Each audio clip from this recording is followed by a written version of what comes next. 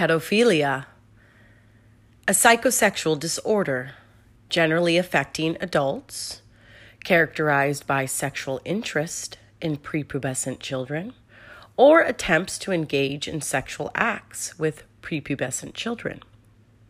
Or to put it simply, an adult who is sexually attracted to a child. A story I will share with you this Tuesday. Candyman. Candyman. Candyman. Now, this isn't the story of Candyman you may know on the big screen. This is the story of the Candyman right down the street. The one who's got to be harmless, right? This is the story of the Candyman, Dapper Dean Corral. Tuesdays with Trisha, episode number 7. Hey y'all. Hey y'all.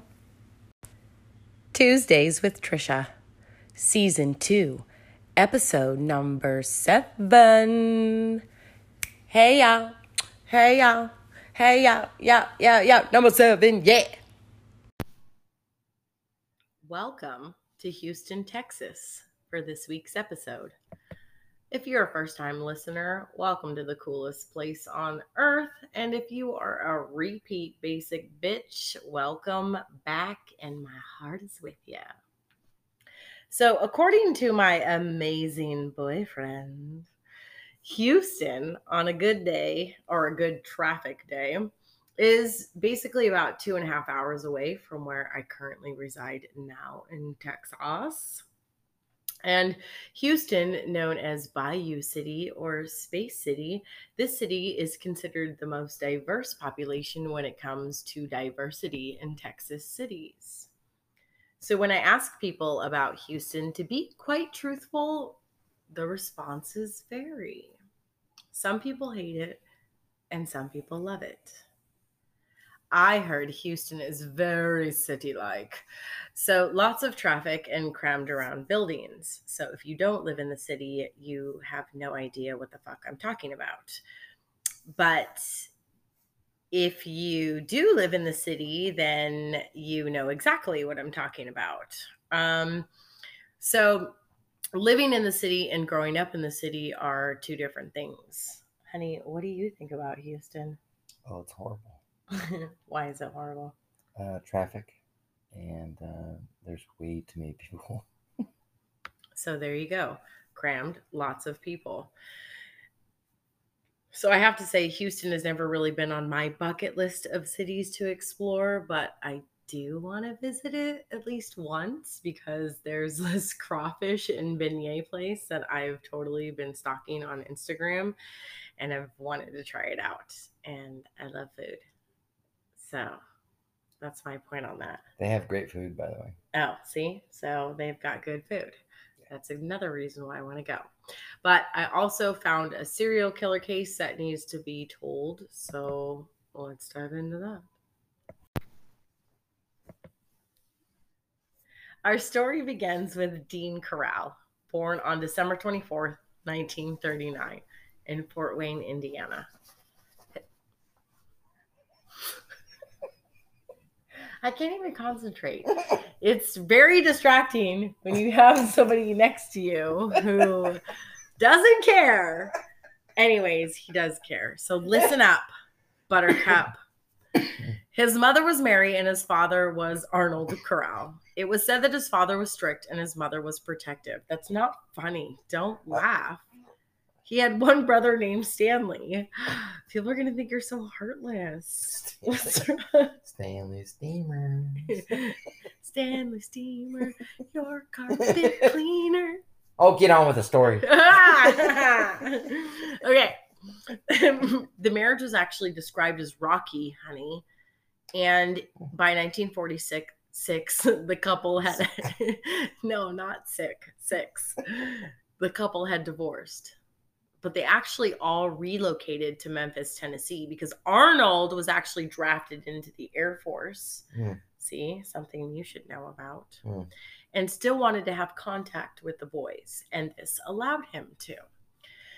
By 1950, the family then moved to Pasadena, Texas, and in between this time, the couple actually decided to marry again.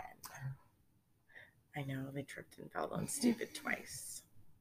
But then, guess what? 3 years later, in 1953, they divorced. Lesson learned, don't go back, people. I feel like I have full reign to say this because I've tripped and fallen stupid more than once. So my friends and family can attest to this. Shh, you're not allowed to have an opinion about it. So there's that. Do you hear that? Do you hear the laugh? He's laughing at me. Anyways, Mary, after she got divorced, didn't waste much time because she was being twice divorced. She ended up meeting a man named Jake West.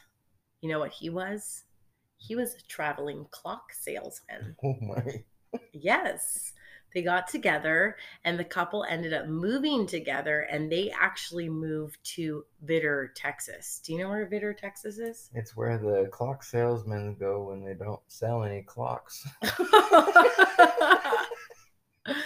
That's not very nice. Well, it's bitter. Well, anyways, maybe he wasn't selling clocks because he was busy having his daughter, because Dean ended up having a sister and her name was Joyce, and that's when she came into the picture. So it looks like Jake, though, was quite the entrepreneur, and he ended up starting his own family candy business. And this was called the Pecan Prince, where they sold like pecan flavored candy. I would assume so. Or like, I would assume like pecan. Yeah, like pecan, candied pecans. Yeah, just anything pecan. Yeah. Yeah. Would you eat it? I got your nuts. Would you eat it though? Would you eat possibly pecan candy? Yeah. Okay. Don't know if I get it from Jake though. But... Well, we don't know how the Pecan Prince was. We weren't alive during this time. So right. Anyways, so we're going to go back to Dean, because as a young boy, Dean was actually described like shy, but he was very serious. It looks like he didn't take part in much of anything. I guess they just say that in reports because that's just what I read in reports.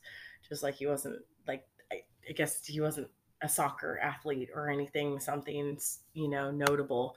But it was said that him and his brother actually got into the candy store business at a young age. So that's what he was doing. And it looks like he was busy. Like pecan pimps. Yeah, I guess. They were enjoying life. They were making money. I would go for it too. They were selling nuts. In high school, he was actually described as well as like a well-behaved student, and he had decent grades, but was quite a loner. That's what pecan nuts. Oh my gosh, he's still stuck on the pecan nuts. Well, they are nuts, right? They are nuts. I'm just They're a special kind of nut. I just all of a sudden felt stupid. I was like, are they really nuts? Where do pecans grow from? Do they grow from the tree, or do they grow from? I just wanted to make. I don't know this either. I was like reconfirming. Go on. I guess we should Google it. Anyways, it was said that he was a loner working through high school, which I was about to say that I can agree with, because if I was working full time at a candy shop, I'd be a fucking loner too, right? So anyways, he still ended up graduating high school in 1958. And by this time, the candy business had actually become like pretty booming for the family. And it actually became so booming that this is when they decided to open up a shop in Houston, Texas. And then soon it looks like Dean wanted to be like closer to the shop. So they kind of all like relocated somewhere on the outskirts of Houston. And they bought a new shop and they called it the Pecan Prince. Right. And it looks like then it was around 1960, and Dean decided to move back to Indiana because their grandmother was sick at the time. So he spent a few years there. And when he did, he actually dated a girl during the time. And I guess she like proposed to him. So it was very serious. She liked his pecan nuts. She did like his pecan nuts. At that time, I think he was just Dean, the caregiver for his grandma. But he declined that proposal and decided to come back. He wanted to come back to Houston to help with the family business. So he actually moved into an apartment that was right above the candy shop. Now, this brings us to 1963. At this point, Jake and his mom, Dean's mom, decided to actually divorce. And they kind of got into a battle of who would own the Pecan Prince. And ultimately, Jake won the name for the Pecan Prince. So he kept that shop. And Dean's mom decided to open up a candy shop of her own called Corral Candy Company. So she actually appointed Dean as the vice president and his brother Stanley as the secretary of treasurer. And it was said that Dean liked to hire young boys to help run the shop, or maybe like his mom did at this time. That's twisted. Now, one of these times that Dean was working with one of these male employees, it was said that the male employee actually reported that Dean made like sexual advances at him. Oh, imagine that. At the time, Dean's mom, Mary, didn't really want to believe what was going on. So instead of talking to Dean about it and kind of addressing the situation, she thought it would be better to fire the young boy. So she fired him, and then kind of things went on. But then in 1964, what happened in 1964, honey? 50 Cent got a hold of it, and he made the song called The Candy Shop. No. There was a big giant war that decided to happen. It was called the Vietnam War. So yeah, we're going history here. History. I know what my honey is not a dummy either, because he served in the army, so he damn well knows what the Vietnam War. I know what the date was. He's just thinking about the candy shop right now. He's a bit distracted. So in the U.S., if you were born around that time, or new, or not even born around that time, you would have to have been of age, so above the age of 18. But this meant the U.S. draft. And that means that any person capable of fighting in the United States military was mandated to go. It was a nationwide order, so you had no fucking choice. You had to fucking go. So off went Dean to the army. And honestly, no surprise, he hated every single fucking minute of being in the army. I bet he did. But Dean did discover something new about himself while being in the army. Dean discovered that he was gay. And after a few location changes in the army for Dean, he actually ended up in Fort Hood. Where's Fort Hood at? Texas. So by 1965, after only 10 months of being in the United States Army, Dean pled to his commanders that he desperately needed to be at home to be in care of like the family business. And they actually granted him an honorable discharge, and he was sent home. That's cool. Well, that's when Dean Corral made his way back to Houston Heights and resumed his position and designated role of local candy man, or the local Pied Piper, to the Corral Company's new location off 22nd Street. And you know what's really funny about this too is this new location happened to be right across the street from Helms Elementary School. Oh, no. Oh, no.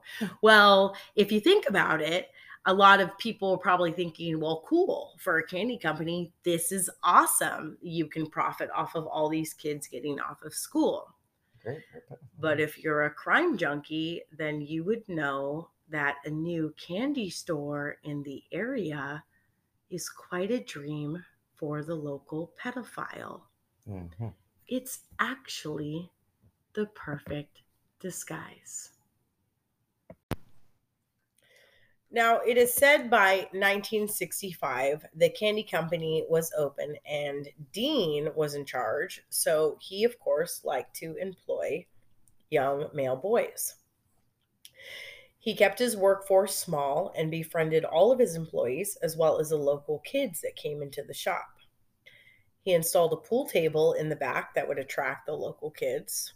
And it looks like that they would kind of all congregate behind the candy shop as their local spot. I could totally see this playing out in like 1965. All the kids hanging out in the back of the candy shop, totally making just like doing their own shit. It just totally makes sense. And the crazy thing was when I did research on all of this, I found that there was really no mention of any girls hanging out in the local candy shop. It was mostly just boys. That's creepy. Creepy because yes, because Dean was definitely the center of attention as far as like in the picture of that. And it was even said that there were already rumors going around that Dean liked to flirt with the boys that hung around. But even despite that, there were still kids that came around. By 1967, the shop was actually pretty thriving, and this is when Dean met 12-year-old David Owen Brooks. Now, David was one of the local boys that liked to mingle and hang around the shop, and Dean took quite a liking to him. Quick background with David is he came from pretty much a broken home. His mother, I think, was in and out of jail, or came from an abusive kind of like alcoholic background.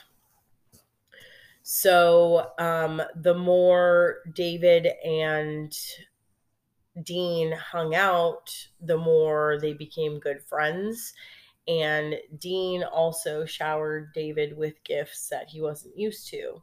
So when Dean would take trips down to the beaches, in Texas for vacation, he would take David with him. And obviously, they begin to earn like a trust between each other, and eventually a sexual relationship developed between the two men, or should I say man and boy.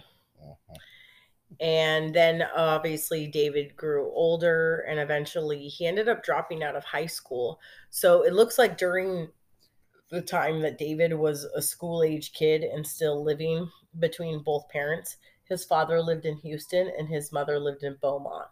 And he mainly lived with his mother. So at some point, he moved to Beaumont, and then he would only come down to Houston to visit his father.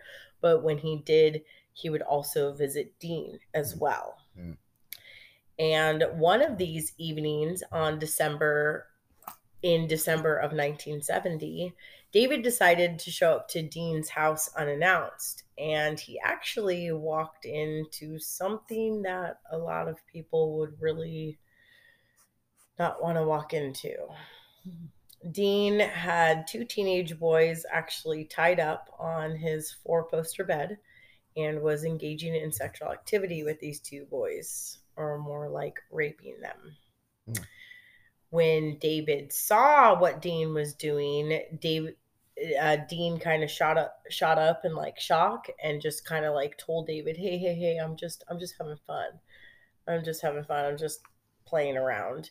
And if you don't like say anything about this, like I'm gonna buy you a car. Like I'll buy you a car." And so sure enough, after the incident happened and after David kept quiet, Dean actually bought him a fucking Corvette. So that obviously got David to believe in what he said.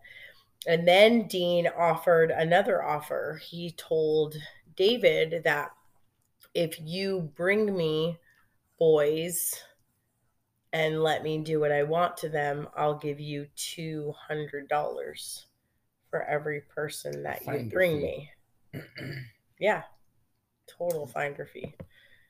And it kind of sounds like the case that's going on nowadays with the what is it with the island? Oh, you're talking about Jeffrey Epstein. The Epstein stuff. Yes. That's exactly what that is. Yes, this has been going on. There's also NAMDA, if you guys don't know of that one. And that one's another case that I need to cover. Talk about that. I think I've actually talked about the author that does the book to that. Nasty. Yeah. It's just horrible. Yeah, it's definitely horrible people. Definitely awful, and that's not even getting into that, but this is the beginning of what is happening here with this relationship.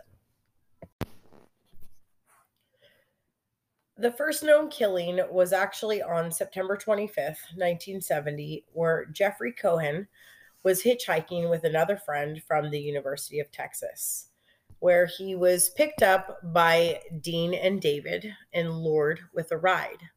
He was tortured, raped, and then strangled. His body was buried on High Island Beach. Then on December 13th, 1970, 14-year-old James Glass and Danny Yates were lured away from a religious rally in town by David Brooks and taken to Dean's apartment, where the two were tortured, strangled, and then buried in a boat shed that Dean had owned at the time. On January 30th, 1971, two teenage brothers, Donald and Jerry Waldrop, were tortured, raped, and strangled, and their bodies too were buried in the boat shed. On March 9th, 1971, Randall Harvey was last seen cycling from his family home when he too was raped and killed. On May 29th, 1971, 13-year-old David Hildegrast and Greg Winkle were abducted together, and they were both killed together. On August 17th, 1971, 17-year-old Reuben Haney, who was friends with David Brooks, was walking home from a movie theater when he was most likely offered a ride and abducted, raped, and killed. He was also another one found buried in the boat shed. In September of 1971, Dean ended up moving into a new apartment. So Dean Corral was actually known to move quite a few places. This was like his MO. This was how he kept like stuff going. But he always stayed around like the Houston Heights area. And when he moved into the new apartment building, then he ended up raping and torturing and killing two male victims. And actually, these two male victims were unknown to this day. And it looks like altogether about 17 bodies were found in the boat shed. Now, you guys also remember too when like these bodies were found, they were found much later than when it happened. Well, I guess not much later, but a couple of years later. So now it's actually time to insert the befriending of Elmer Wayne Henley. Now, around this time, it was wintertime of 1971, and I'm pretty sure that Elmer was intended to be a victim for Dean, but for some reason, he ended up becoming very much an accomplice to all of these murders. It looks like that Dean gave Elmer the same deal that he gave David: bring him victims in exchange for money. And to give you all a background on Elmer had kind of the same background as David. Came from a drunk, divorced, abusive family. And at a young age, it made him super vulnerable to stuff in the outside world. As much as we want to blame people for their actions, we also have to realize the influence that a lot of these men grow up under. But still, regardless, people know right from wrong. So you have to think about it. Dean Corral was a very special type of serial killer in this case. He groomed these men to do exactly what he wanted them to do. And he got these two boys to start pleasing him. And the boys stayed, did what he wanted to stay safe from their own stuff. And it looks like with David, he lured him with a lot of sexual advances, but with Elmer, it wasn't the same with him. Elmer wasn't, and I think Elmer actually went by Wayne, but I'm going to call him Elmer for my sake. But he actually wasn't too keen on Dean's ways, and he actually tried to ignore a lot of Dean's like sexual advances. So this soon made, I think, Dean feel insecure about the way Elmer felt about the situation. So in order to lure him more, he started kind of luring Elmer in with this like white slavery ring talk. And it actually piqued the interest of Elmer or made him be more understanding of the situation. So, or gave him, I guess, a reason to think it's okay to kill or lure people in.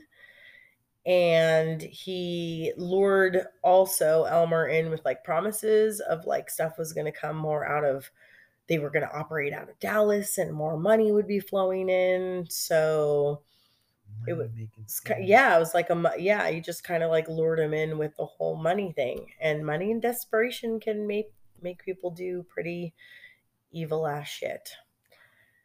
So the first known killing that Elmer committed with Dean is still, I guess, unofficially unknown.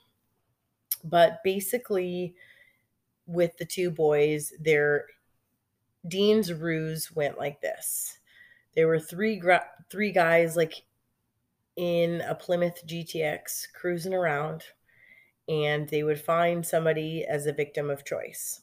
Either them pulling them over, start talking to them, it's either somebody walking on the street, and they would somehow make these different victims feel like comfortable, and they would offer them things like enticing things like drugs, money, or booze.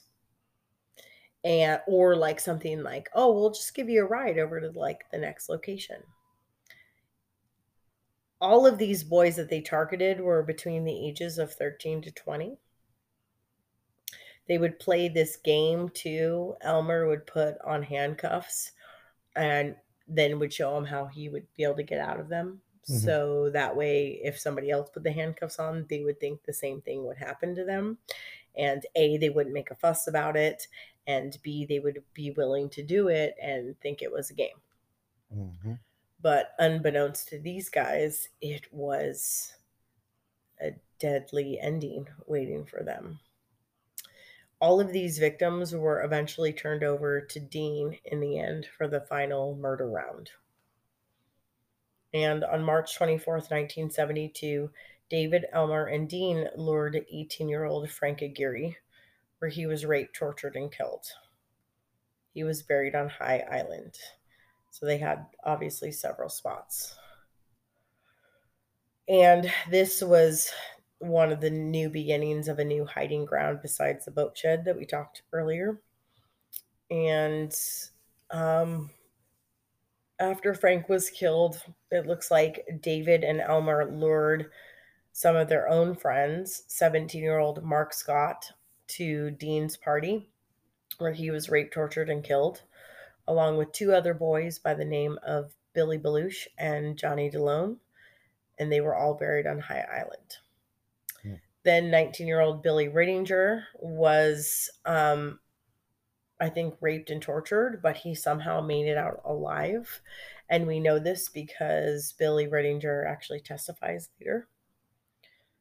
And then it was actually said too, like one time David was actually coming into Dean's house at the time, and Dean went to go open the door and accidentally hit David, and it like knocked him out.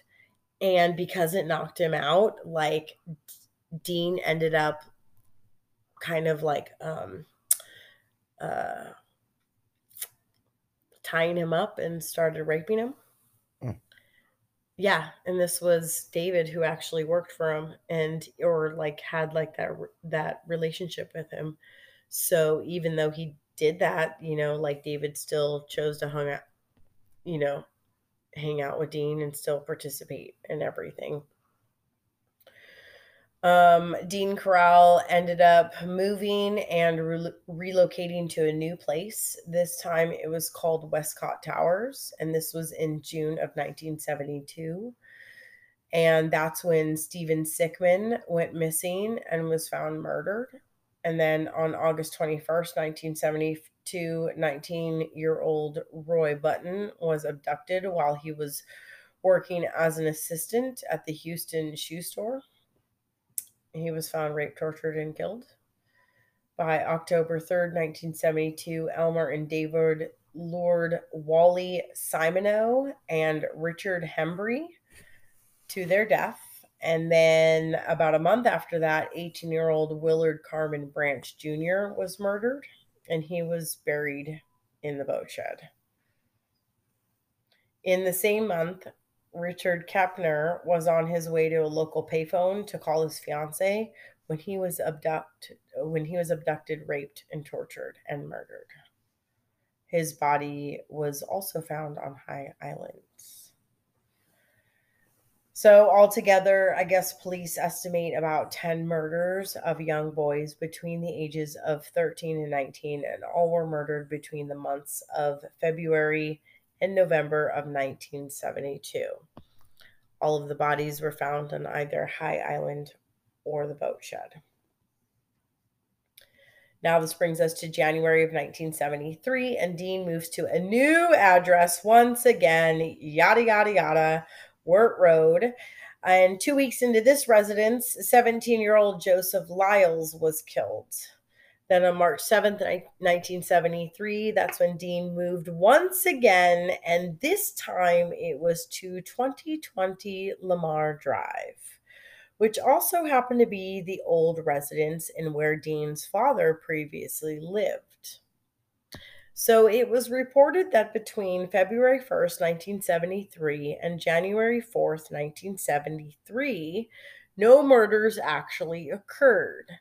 And this was said because Dean suffered from the medical condition called hydrocele. Hydrocele. Hydrocele? Hydrocele? I don't know, I'm a little drunk, so try and remember how that's pronounced. Which one? Hydrocele. Okay, well, basically, it's a fancy term for inflamed genitalia, which means that like a fluid-filled sac forms around the fucking scrotum, naturally due to inflammation or overuse. Why are you laughing at that? I mean, either you get kicked in the nuts or you have way too much sex. One of the two. Right. It's gross. I'm just saying, either way. Yes. Regardless, it stopped the murders for a while. But David and Elmer were actually no strangers because Dean had a satisfaction that needed to be fulfilled. And he had this like craving period. And it progressively got worse, and the boys noticed it, and it resulted in Dean becoming more increasingly violent and restless. He started smoking and drinking more, smoking cigarettes, and his violence became intolerable. But sadly, on June 4th, 1973, 15-year-old William Ray Lawrence was the next victim for these three boys. And his body was dumped in Lake Sam Rayburn. And then less than 2 weeks later, 20-year-old Raymond Stanley was also killed and dumped in the same lake. Then on July 6, 1973, 15-year-old Homer Luis Garcia was found dead. And July 12th, 17-year-old John Sellers was also murdered. And both of those bodies were actually found on High Island. Looks like David Brooks tried to lead somewhat of a normal life around this time because it was said that he actually married his pregnant fiancée, which, no idea he had time to do that during that time. So he was absent for the murders actually that occurred between July 19th and the 25th. 15-year-old Michael Belushi, who was actually the brother of Billy Belushi, who I mentioned earlier, he was actually killed and his body was thrown into the lake. Along with him went Charles Cobble and Martin Ray Jones. They were killed and their bodies were found in the boat shed. And then by August 3rd, 1973, this ended up being Dean's last victim. And this was 13-year-old James Stanton Dramala. He was raped and tortured and he was killed. His body was found buried in a boat shed. All in all, y'all, all these murders were brutal and vicious. I went very light on telling you all about rape, tortured, and killed. I didn't even go into the details of what it actually provides on the internet of what happened. It's much worse. And this could come from nothing but pure evil, and no one could stop Dean or his accomplices when it came to this time.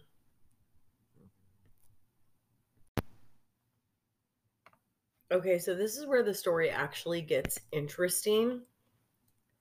Well, it should have been interesting already. So get with it. Okay, anyways.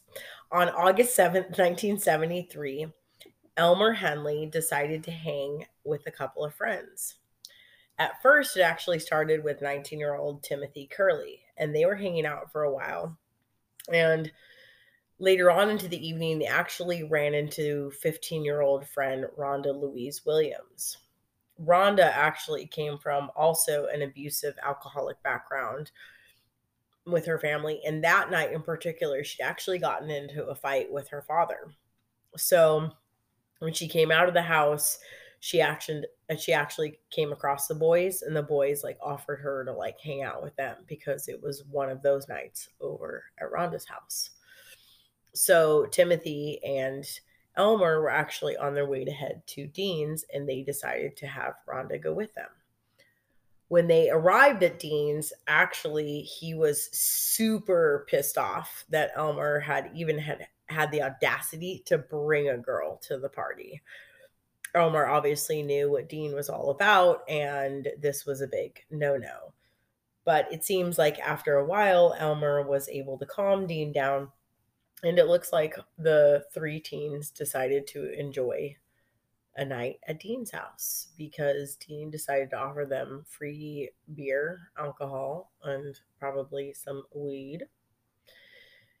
And then soon, obviously, for these young teens, it became the wee morning hours, and they ended up falling asleep. So when Elmer Wayne Henley actually awoke, he found himself lying on his stomach, and his hands and feet were bound behind his back, and he had a gag that was taped over his mouth. When Elmer looked over, he happened to find his friends Rhonda and Timothy in the same position. Dean was super enraged and was screaming at Elmer that he had just really fucking messed up this time, and that he was actually going to kill all three of them. But before he did, he was going to have his fun. And Elmer got to watch it all. It said that Elmer actually got the attention of Dean, and Dean eventually pulled the gag from Elmer's mouth, and he actually pled with Dean to let him and his friends go. And then Elmer actually got smart because he told him that he would engage in these activities if Dean just untied him and let him go. So eventually, after some pleading and begging, Elmer was let go. And Dean told Elmer that he was to violate Rhonda, so he was to rape her and beat her and kill her. And at the same time, Dean would do the same thing to Timothy, his friend. And so as both the men started to begin, Rhonda actually had pulled the gag from her mouth and had whispered to Elmer, like, is this for real, dude? Like, is this really fucking happening? And Elmer fucking replied, yeah, like this really fucking is. And Rhonda looked back at her friend and was like, are you going to do anything about this? And Elmer looked at her dead in the face and said, "Yes, I am." And that's when Elmer actually stood up and did something about this. He finally ended up pulling a gun on Dean and shouted that he wasn't going to take this anymore. And Dean actually like laughed at him, didn't think he was going to do anything. And it took no time for Elmer to shoot Dean in the forehead, but it looks like it didn't stop him. He still kept coming for him. And that's when Elmer fired 3 more shots, 1 into Dean's shoulder and 2 into his chest. Dean hit the floor, and Elmer fired 3 more shots into Dean's back. Dean Corral was finally dead. After that, Elmer actually untied his friends, and all 3 of them got dressed and ended up sitting on the porch for a bit and probably thinking to themselves, like, what the actual fuck? And the 3 friends then decided to call the police, and Elmer did confess right away to all the murders, or, well, admitted to killing Dean in self-defense. And because excuse me, Because of what you mean. well, no, because of Rhonda and Timothy's confession to the police as well, they were able to corroborate Elmer's story. And so they definitely believed that he was shot in self-defense, but it didn't bring up the entire question of what led to all of this. Obviously, the police were going to find out, and that's exactly what happened. They ended up questioning Wayne or Elmer for like the longest time, and he ended up confessing to a whole bunch of murders. This is when he actually indicted David Owen Brooks. And David at first was, with his fiance at this time, or with his new wife that they just had a baby. And so he obviously denied everything, but after a while, obviously everything came to light, and they both ended up confessing to their parts in what they did. So, honey, I want to thank you for listening to my story tonight. You're very welcome. Thanks for having me. Of course. His name's Johnny, by the way. He's the new boo in my life, and I love him very much. The only boo in your life. The only boo. Yes, that is true. Very. Other than our small boo. Yes, and other than our small little boo. We just got a new puppy, and he's sitting here right next to us.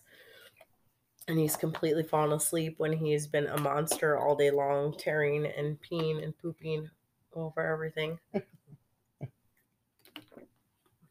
that we own. So it's disgusting, but wonderful at the same time. He's also a little gremlin. So if you ever get a chance to check out my TikTok, you can see my little gremlin on there. I posted one. It's quite goofy. Let me know if you want to see it. I'll post it on Tuesdays with Trisha. But just to end out this long story for you guys today, I want you to know that David Owen Brooks actually died of COVID in 2020, is what ended up getting him. Elmer Henley, or Elmer Wayne Henley, is still in jail. Last thing we know of him is that he did this special, actually. It was Most Evil. It's on the ID channel or Discovery Plus. And I was able to watch the little bit of that where he actually confessed to all of this stuff. So completely corroborated everything that had been going on. And we all know the Candyman, the Pied Piper, or known from me, this is the reason how I know this case is because of Lieutenant Joe Canada, and he called him Dapper Dean Corral. And so it was like a big case. And yeah, so that's how I ended up actually learning about this case. So that's why I call him Dapper Dean Corral, which he was by far dapper. Thanks for making that noise. long for, I don't know what that was. Yep. Uh-huh. Just being a responsible human being, probably getting ready for work. Sorry, honey. Anyways, I just all want to say thanks for listening to my story, and all of our hearts and thoughts go out to the victims in all of these cases, all of these young boys that never got to live lives or enjoy their lives. Our hearts are with them. And till next time, see you next week on Tuesdays with Trisha.